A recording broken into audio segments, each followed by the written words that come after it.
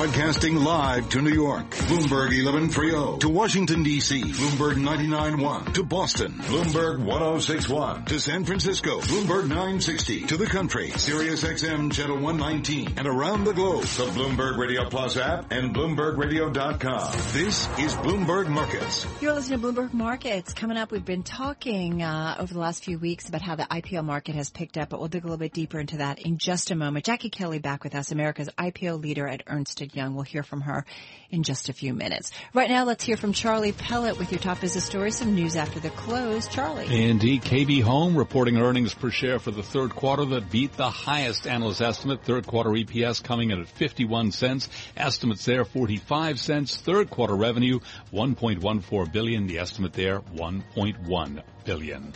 It was an up day with the Dow, the S&P, and NASDAQ all advancing. A record for the S&P 500 index up 3 to 2510, up 0.1%.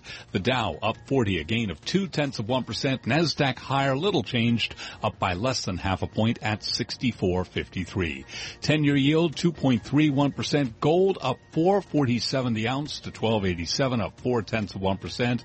And West Texas Intermediate crude down 55 cents a barrel, 51.59 on WTI, a drop there of 1%. Brent crude down 0.4% to 57.66. Some of the stories that we're following for you include Roku, first day of trading there. Speaking of IPOs, up 68% first day out. Roku making devices and software that allow users to stream video from sources such as Netflix, Amazon, and ESPN. Anthony Wood is Roku's CEO. The fastest growing category of content on Roku is ad-supported content. What we're seeing is one of the top terms the consumers search for on Roku.com is free. What I think is happening is we're transitioning from, mainstream TV viewing via linear to over-the-top. And as consumers move their TV viewing more and more to over-the-top, they want a few SVOD services like Netflix is very popular, Amazon, Hulu, and others, but they want a lot of free content. And Jim Chanos, the president and founder of Kynikos Associates, speaking now on Bloomberg Television, says the Trump tax plan is, quote, a pretty hard sell. Also making comments about Tesla, saying, quote, it is structurally unprofitable and way too leveraged. Recapping, S&P climbing to a record up 0.1%. Russell 2000 also at a record. I'm Charlie Pellet. That's a Bloomberg Business Flash. Charlie, thank you so much. Bloomberg Markets brought to you by JetSmarter. Create private or shared charters on your own time or book seats on shared flights worldwide. Download the free JetSmarter app and use code RADIO to start flying smarter today. For full details, visit jetsmarter.com. This is Bloomberg. Don't you want me, baby?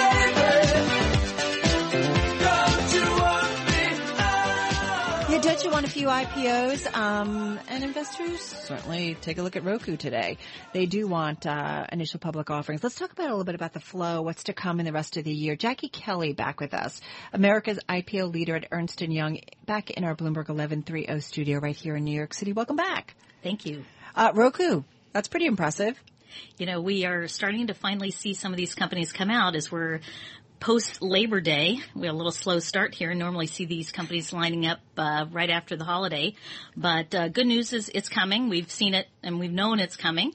So more IPOs to come. It's great. What kind of IPOs, though, might we see? I think we're going to see it through a variety of sectors. I know a number also of the unicorn-type companies, the ones with market valuations greater than $1 billion in the private markets. Are they coming to market, Jackie, because, they're finally ready to come to market? Because we have seen a lot of startup companies. First of all, they can stay private longer because there's a lot of money flowing out there. But they're also kind of waiting to become a little bit more of a mature business. Exactly. So they've been working on them, some of them for a few years now. But I think, they're looking at, you may see some of the initial filings, although now that everybody can do this confidentially, you may not see too much of anything, at least in the initial stages. But what do you mean? What do you mean? So, all the rules now are basically, it doesn't matter what size you are, how big your company is. You can file confidentially with the SEC. So they changed their rules just a short time ago. Okay. Used to be, if you qualified as an emerging growth company, you could do it. Now it's everybody. So whether you're coming in, you're a Chinese company listed in the U.S. or a U.S. domestic company, everybody can really take advantage of this confidential filing process. But is this buyer beware? No, it just means, there's different things. So if you're an investor, yeah. If you're somebody that's going to go public, you need to get out in front of those investors early. And the investors want to meet you early because once you kind of get into that confidential process, it's a little different process. And you're not going to be out there. You're not going to have public information for everybody to know, hey, by the way, look at my financials for the next 3 months while I'm in the filing process, because that's not going to even show up for 15 days before. It helps, obviously, too, if the market continues to grind higher. I mean, I feel like that's the number one thing. If the market's happy and hospitable, if you will, you're going to see more new issues. You know, valuations are all-time highs, and that's what these guys need, great comps. They need great comps. Interesting. So talk to us a little bit. You said it was kind of a varied IPO flow, but get a little bit more specific, you will, where you're seeing kind of activity. So, it's been an interesting year. Healthcare is still really, really active in the markets, but the deal sizes have gotten quite small. Mm-hmm. But we're seeing, really across a number of sectors. So, early on we saw some, pretty decent sized deals in industrials, real estate, REITs are still quite active.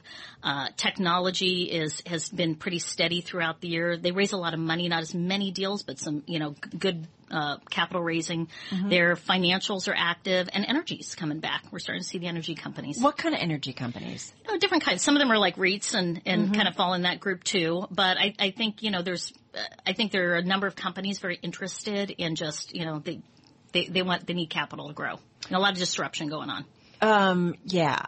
So tell me about the amount of money that's sloshing around there, though, still, for startup companies. There's still a lot out there. Private equity has a lot of money. Yeah. Family businesses now in this game. There are a lot of family offices have a lot of money. Large corporates who years ago thought, I'll just start innovation internally. That didn't work out for them. So they've accumulated a lot of funds with some strong earnings over the last couple mm-hmm. of years. That's getting deployed into this pool of entrepreneurs. Policy coming out of Washington, does it matter? Absolutely.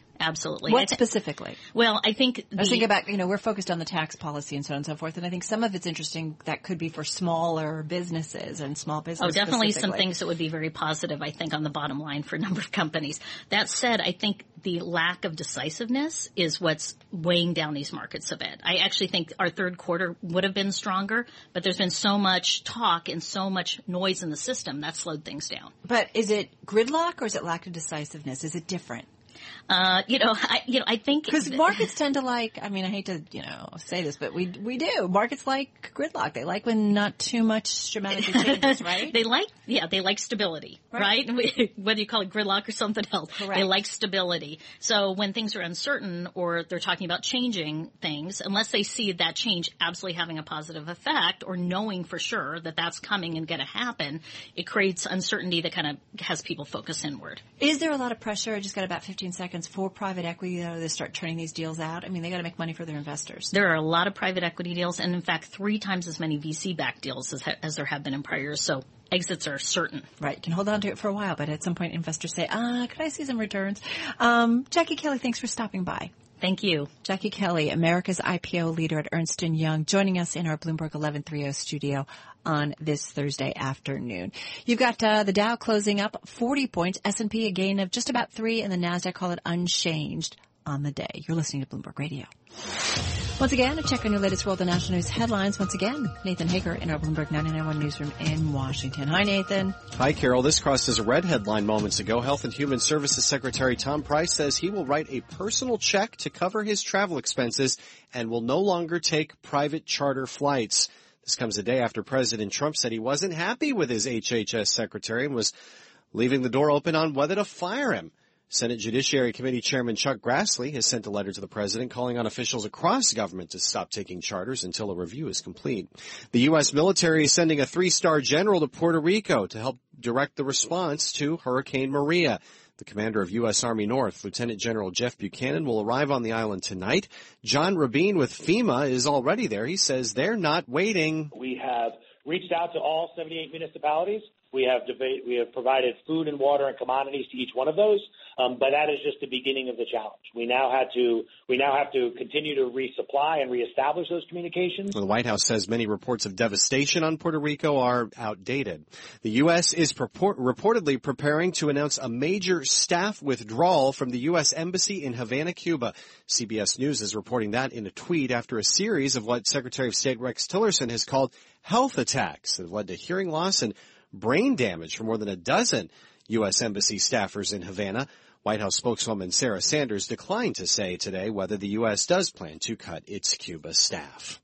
Global news, 24 hours a day, powered by more than 2,700 journalists and analysts in more than 120 countries. In Washington, I'm Nathan Hager. This is Bloomberg.